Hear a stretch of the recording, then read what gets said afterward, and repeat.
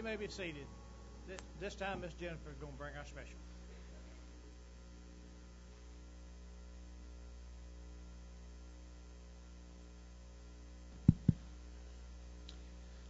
When I was a little girl and first starting to sing in church, and the older I got, and of course I know I've said it here before, I'd just rather be in a box. I'd rather not be here. But even our Sunday school lesson tied in with what I was thinking about and what was on my mind this morning. You know, God has something for all of us, and we all have something we are supposed to do for Him to increase His kingdom. And I sung the other night during revival, and after I sung, I just turned around and went back to the piano. And when we left, my boys were making a comment about something, and I said, "What are you talking about?" And, of course, they, at first they were like, "Well, you got a standing ovation." And I thought, no, I didn't. God did. And when I was little, I used to get, sometimes, I didn't understand it a lot, but there were certain people that they would sing. I felt like they sung all the time. But, that was their ministry. That was what God gave them. And they used it accordingly. And the older I got, the more I understood that. And even just since we've been attending out here, I've become much more susceptible to that and to the fact that, and it's took right at 40 years to get that way. But I know a lot of times we're stubborn and hard-headed, but I pray that no matter what I sing, no matter when or what, it's for someone to get something to bless your life and to make you even maybe think more about your life. But just listen to this song this morning called Why. It's kind of a lengthy song, but the main thing why God had to die on the cross for us. But just listen to the words.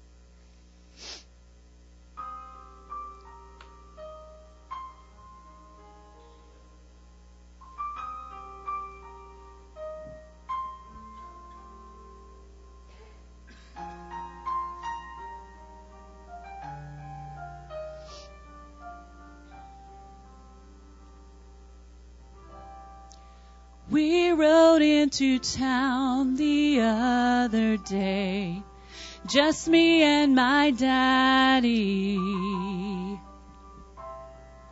He said I'd finally reached that age, and I could ride next to him on a horse that of course was not quite as wild. We heard a crowd of people shouting, and so we stopped to find out why. There was that man that my dad said he loved, but today there was fear in his eyes. So I said, "Daddy, why are they screaming? Why are the faces of some of them beaming? Why is he dressed in that bright purple robe? I bet that crown hurts him more than he shows. Daddy, please, can't you do something? He looks as though he's gonna cry. You said he was stronger than all of those guys. Daddy, please tell me why. Why does everyone want him to die?"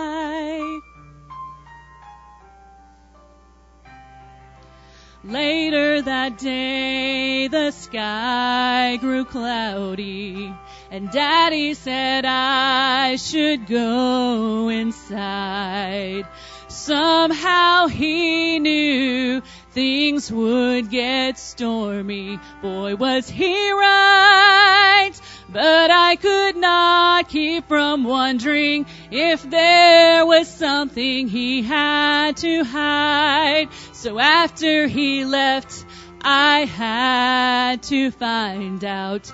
I was not afraid of getting lost. So I followed the crowds to a hill where I knew men had been killed. And I heard a voice come from the cross. And it said, Father, why are they screaming? Why are the faces of some of them beaming? Why are they casting their lots for my robe? This crown of thorns hurts me more than it shows. Father, please, can't you do something? I know that you must hear my cry. I thought I could handle a cross of this size. Father, remind me why. Why does everyone want me to die? Oh, when will I understand why? My precious son, I hear them screaming, and I'm watching the face of the enemy beaming. But soon I will clothe you in robes of my own.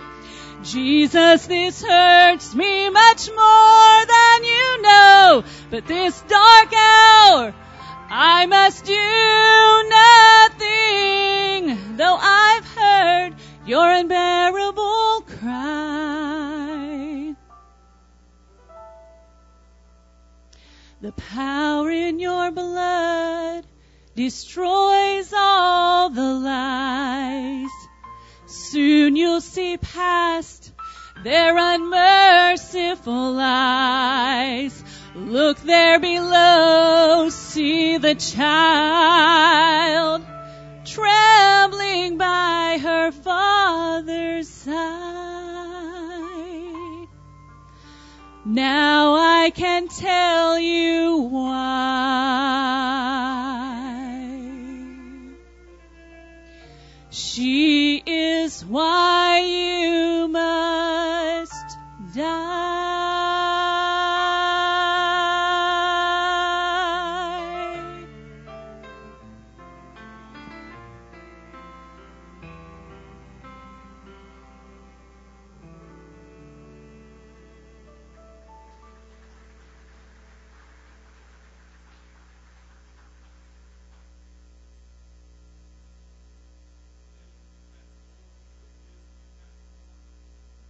Wasn't that awesome?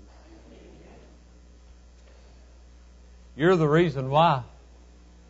I'm the reason why. Why did a king leave the glory of his realm to come down to become poor so that we can become rich through him? That's why. You're the reason why Jesus went to the cross. You're the reason why Jesus did what he did. Can y'all amen this morning?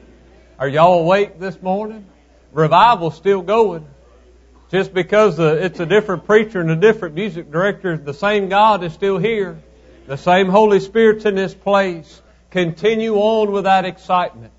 Thank you for your faithfulness this week. What an awesome crowd we had every night. We had 2 souls saved in this place this week. What a blessing it was. Church, let's not stop. Let's not stop. The springtime is very hard for us. But I want to ask you and encourage you, let's keep on going. Be steadfast, be unmovable, always abounding in the work of the Lord. May I tell you, He's worthy of it? He's worthy of it. I'm going to say it to you, amen. He's worthy of it.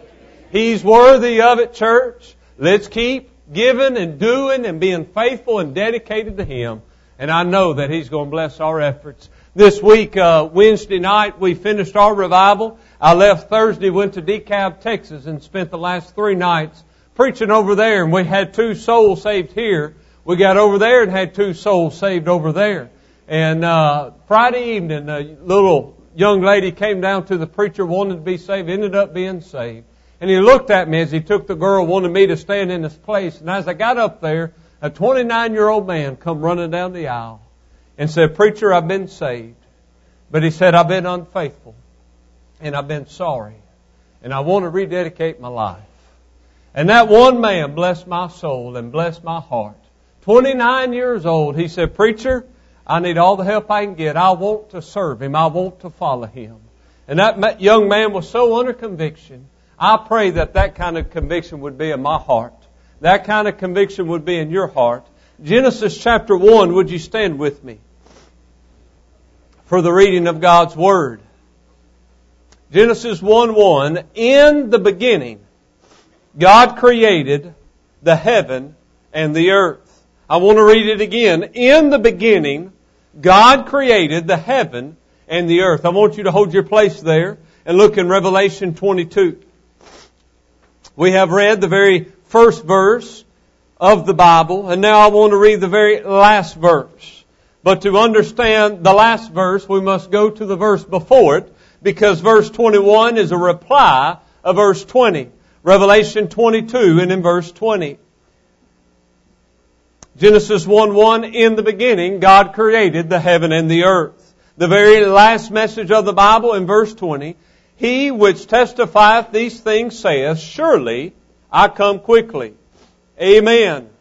Even so come, Lord Jesus. The grace of our Lord Jesus Christ be with you all. Amen. Dear Heavenly Father, I am glad that you are the Alpha and Omega. You're the beginning and the end. You were before there was anything else that ever existed. Lord, you are the creator of the universe. You are the creator of mankind. And I thank you for your work in creation. I thank you for your work in redemption. I thank you, Lord, for your work at Calvary. Lord, thank you for blessing us. Thank you for the Word of God that's in our hands today. That we get to read about your love for us and the sacrifices that you made for us. Lord, give me power from on high to preach this message the way you designed it. In Jesus' name I pray. Amen. You may be seated. You can turn back to Genesis 1:1. I want to speak to you this morning on this subject, the beginning and the end. The beginning and the end. In the book of Revelation, we find where Jesus is called the Alpha and Omega, which is the first and last letter of the Greek alphabet. He is the Alpha and Omega. He is the beginning and the end. He is the first and the last of everything. When it comes to creation, He's the beginning and the end. When it comes to life, He's the beginning and the end. When it comes to the Word of God, He's the beginning and the end. When I was younger, I heard a man say one time that you could take the whole Bible away, and if you just had the first verse of Genesis and the last verse of Revelation, you had everything that you'll ever need to know what God was trying to get across in this good book. And so not long ago, I thought about that, and I began to study that, and I began to look at that, because as I see the Word of God, it's the greatest book in all of the world. It is the greatest book that we have because it is a book that is given not by men, but by God. This is a God-inspired book. God breathed this upon holy men, and they wrote as God breathed upon them. This is inspired. This is infallible, and bless God, it's preserved. God preserved it. It's amazing, a book that has gone through the ages. And a lot of things have come and gone, but you know there's only one thing that has survived the ages, and it's the Word of God. It's the Word of God. And to go throughout all of those ages, there must be something special to this book. There must be something special to this book. This book ought to be the heart of every believer in this place. It ought to be our best friend. It's our sword today. It is the weapon in which we use in the battle every single day. Child of God, this ought to be your best friend. You ought to read it every day. It ought to be a part of you every single day. I'm telling you, we need to get the dust off the Bibles. And the Bible needs to become our life. Do you realize that God does not want us to change this, but He wants us to use this to change us? This is what needs to change us. This world has worked and worked on the Bible to change it and change it and change it. Friend, the Word of God doesn't need to be changed. The world needs to be changed. The hearts of men need to be changed. The Word of God can change us. And so if we took everything out of the Bible as I studied this week, I've learned that you could take everything out of the Bible, and if you just had Genesis 1:1 and the last verse there of Revelation, you can get everything that God wants us to get through the Word of God. I want us to notice in Genesis 1:1, the beginning. The first sentence of any book, of any letter, of anything, is the theme of the message. The very first sentence of anything that anybody is writing is setting the stage, if you will, for the whole letter, for the whole book. So in the very first verse, what you read in that first sentence or that first verse provides the theme for the entire book. And may I tell you that Genesis 1:1 provides the theme for the book that we call the Holy Bible. And the theme is this: in the beginning, God created the heavens and the earth. That sets the theme throughout the whole Word of God. I'm telling you, when you take Genesis 1:1, it reveals unto us the theme of the message of the Bible. That in the beginning. In the beginning means before there was anybody else. Before anybody ever existed. Before there was a heaven and an earth. Before there was anything existed, God existed. He is omniscient. Amen? He is all-powerful. He is all-holy. He is the only one true and living God. Why? Because He was in the beginning when nobody else existed. Before there was anything in the world, there was God. There was God. And that's the theme of the Bible, that before there was anything else, there was God. In the beginning, God. The word God there in the Hebrew is the Hebrew word Elohim. And the word Elohim is a plural word which means God the Father, God the Son, and God the Holy Spirit. And so in the beginning was God the Father, God the Son, and God the Holy Spirit. And that sets the theme for the entire Bible. It is about the Father. But bless God, it's also about the Son. And it's also about the work of the Holy Spirit. Because God is three persons in one. And all through the Bible that we find God the Father working, God the Son working, and God the Holy Spirit. It's important to know that God is three persons. God is not just one, but He's three in one. And that's what makes Him so marvelous and so great. Because He existed before anybody else ever existed. This represents the power and the authority of an almighty God. You say, what do you mean, preacher? Well, think about this. God created everything. The word created means to set up, to establish, to produce, to bring into existence. God created everything that we have. Everything you see, God created.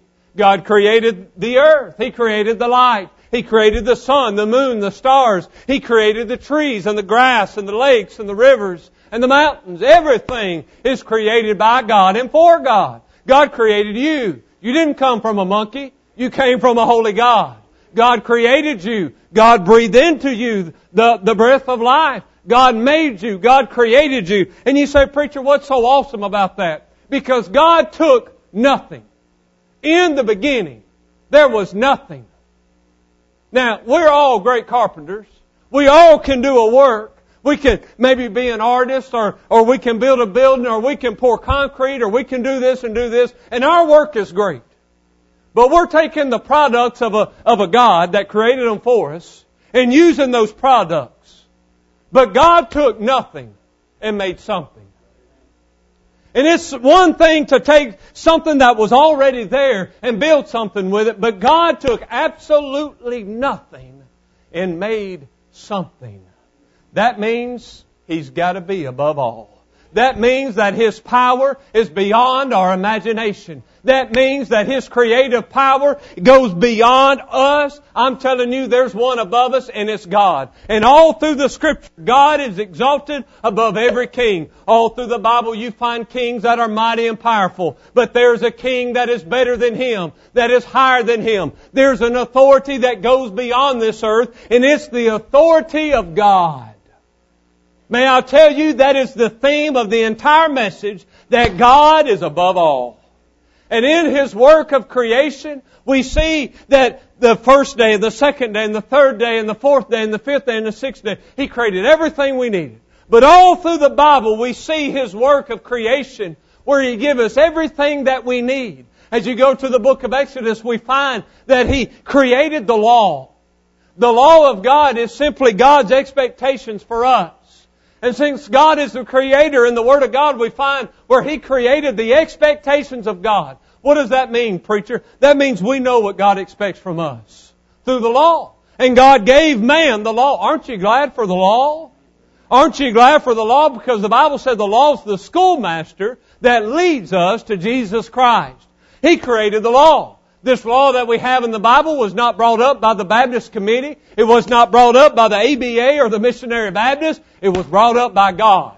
God created the standard of living. God created this. We argue, well, man, that's just the Baptist, that's just the Methodist way. No, it's God's way. God created the law. God created the standard. So many people fuss at God's moral law today about same-sex marriage and all this. Friend, you can't argue with God. God made it. God made it. And He is the ultimate rule, and He's the final say. He set the standard. And in this law, not only did He create a law, but He created a nation. And the nation of Israel. He created this great nation and exalted them above all the other nations. And we see Jesus Christ throughout all the nation of Israel and all that God has done with them. And it's amazing as you look at the nation of Israel that God created them and lifted them up. God created them to bring Him glory, to exemplify Him. And then we go in the New Testament, we see God created salvation. Salvation was not thought up by a Baptist committee. Hello? The deacons of Promised Land didn't sit down one day and say, okay, we need to come up with how to be saved. This was not created by Promised Land. It was here when we got here. Praise the Lord. Salvation was not thought up by mankind. It was created by a holy and righteous God. And in the New Testament we find that Jesus came and dwelt among men. And He dwelled and He lived a holy life and a pure life. And that Jesus became the perfect, sinless Lamb of God. And He laid upon that cross and became the sacrifice for sin. Friend, that wasn't my doings, that was God's doings. God created salvation. You say, preacher, I think if you're going to go to heaven, you need to be baptized. I think you need to get real and read the Bible. Amen? Because it's not about what you think. It's about what God has done for us. God created salvation, and He said it's through a personal relationship with Jesus. You know what? Then He created the church. Amen that. Come on now. Y'all can amen that. He created the church. I don't know about y'all. I praise God for that because I'm the church. And you're the church. And it ought to bring great joy that God has created this institution that we can worship in, and work in, and serve in. Praise God, I got a family here. Amen. You know why I have this? Because God created us and He brought us together to do this right here. To what? To carry out the Great Commission of Jesus Christ. God created every single thing throughout the Word of God. Now I want you to go to the last verse of Genesis, chapter 1, in verse 31.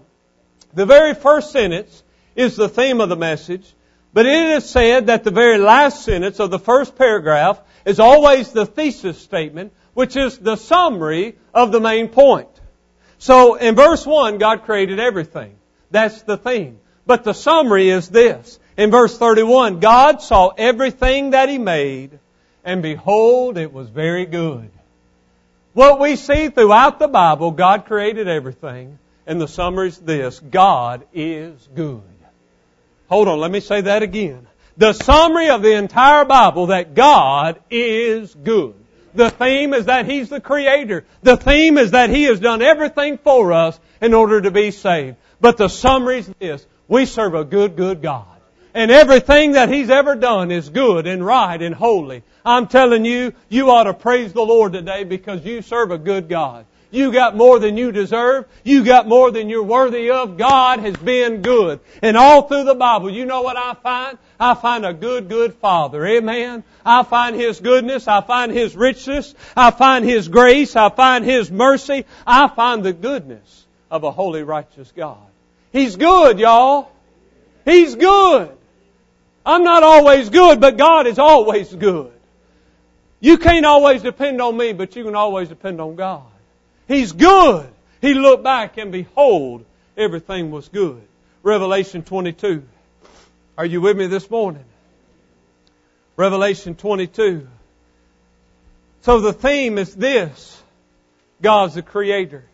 The summary is that He's good. But notice the very last message, the ending. The conclusion is the body of the book. The conclusion is the last say. The conclusion of any book, of any story, is what the writer wants you to keep your mind set upon.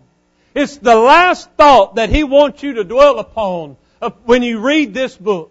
And I'm telling you, this is the thought that should be impressed in every one of our hearts and every one of our minds.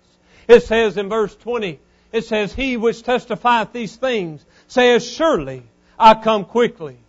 People, that's Jesus talking. And the last message that we find of Jesus Christ is, Surely I come quickly. The theme, God's the Creator. The summary, God is good. The conclusion, Jesus is coming again. Jesus is coming again. Surely, the word surely means wholly, altogether, entirely, by all means. I'm telling you, I can't guarantee you tomorrow, but I can guarantee you Jesus is coming again. I can't guarantee you're going to be rich. I can't guarantee you riches and homes and jobs, but I can guarantee you Jesus is coming again. The Son of God said, Surely, wholly, altogether, entirely. I'm telling you, there's coming a day that will change the world as we know it. You say, Preacher, is He coming? Absolutely He's coming. You know why? Because He said, Surely I'm coming. Surely, altogether, with all that I am. And by the way, God can't lie. Amen? And the last message to Jesus, from Jesus to you, surely, altogether, surely, I come quickly. Quickly means speedily, with haste. This message to John was 2,000 years ago. And he said, I'm coming, and I'm coming in a hurry. What does that mean? That means that He's going to come in a time and in a place and in a manner that it is unexpected to us. He's coming in a hurry. We think it's going to be a decade. We think it's going to be another century. Friend, you don't know when He's coming. He just said, Surely, altogether, I'm coming quickly. When you're least expecting it, Jesus is going to come again. The last message that He gave us, Surely, I come quickly. What was His response to this? Amen. Boy, John had to be a Baptist. Amen. Man, that was his response. When Jesus said, John, surely I come quickly, his response was, Amen. Amen. Praise the Lord. Hallelujah. Thank you, Lord. Come on back. Amen. Praise the Lord. Man, I'm telling you, if you can't get excited about the thought of Jesus returning for you, something's wrong. God's good. Amen. God created everything. Well, bless God, He's coming again. And the very last message that God wanted to impress upon our minds and our hearts is that He is coming. He is coming. He is coming. When you wake up in the morning, remember Jesus is coming. When you go to lunch tomorrow, remember Jesus is coming. And if you're not here tomorrow, you know what happened? Jesus came. Amen. He's coming. John said, Even so come, Lord Jesus. Oh, Jesus said, I'm coming for you. Brother John, Jesus said, I'm coming for you. John could have said, No, I'm not ready. No, I want to see my family raised. No, I want this, I want this. But this is what he said. Even so come, Lord Jesus. Come on. Come on. The world don't want Him to come. But His people are like cheerleaders today. Saying, Come on, Lord. We're ready. We're waiting. Come on. Come on. Come on, Lord. I don't know about you, child of God, but I'm like a cheerleader every day. Every time I turn on the news. Even so come. Even so, Lord, come quickly. Come on. Even so, let's go. Man, I'm ready for Him to come back. As I look at the news, I don't know about y'all, but I'm ready for Him to come back. As I look in our nation, I'm ready for the Lord to come back. As I look, and you say, Preacher, you're a child of God. What hope do you have? I have this hope that surely He's coming quickly. He's coming, y'all. He's coming. And I say, come on. Man, I send my 3 babies off to school every day not knowing what they're going to face. But I got this hope that Jesus is coming again. Every day we wake up, another day we get phone calls of cancer. We get phone calls of sickness. We get phone calls of tragedy and disaster. You say, what hope do I have? I have this hope that Jesus is coming again. And it's the last message that Jesus seared upon our hearts and our minds. Child of God, don't you ever forget, He says, that I'm coming again. I'm coming again. We had a shooting right here in our community this week. Confusion and chaos everywhere you look. We need Jesus to come again. I went to DeKalb, Texas this week. They had a young man arrested in a high school for making a threat to shoot everybody. And that was the second one in 2 weeks they arrested. We need Jesus to come again, y'all. We can't get along. Our government's in a mess. Our economic system's in a mess. I'm telling you, Jesus needs to come again. It's our greatest hope. It's the greatest promise that He left. Behold, surely I come quickly. Child of God, He's coming. If you take out everything in the Bible, you remember this right here. God's the creator of all things. And everything that He's done, He's good. God is good. All the time. And all the time.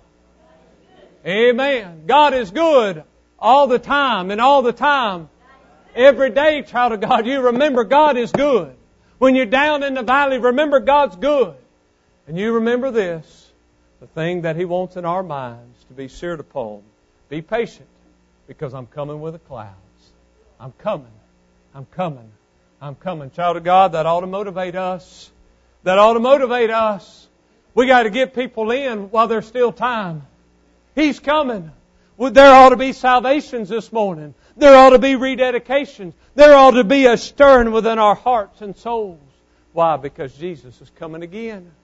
He's coming again. Promised land, that ought to motivate us. That ought to stir us up. If you're here this morning, you've never been saved, would you come down and let me show you how to be saved before Jesus comes back? Today could be the day that Jesus returns. Child of God, maybe you're sitting here and there's a decision on your heart that you need to make. God is convicting you, telling you it's time to join Promised Land Church, telling you it's time to follow Jesus in scriptural baptism. Would you follow Him today? If you need to rededicate your life, would you follow Him today? I want to ask you to stand very quiet, very reverent this morning. Every head is bowed.